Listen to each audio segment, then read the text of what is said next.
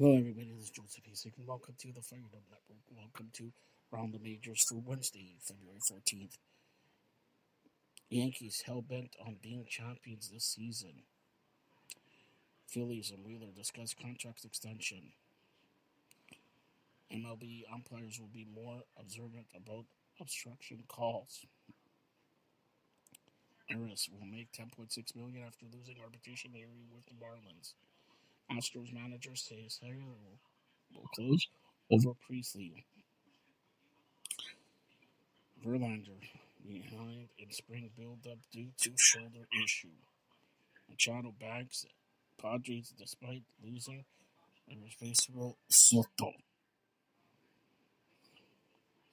Royals unveil plans for downtown Kansas City ballpark.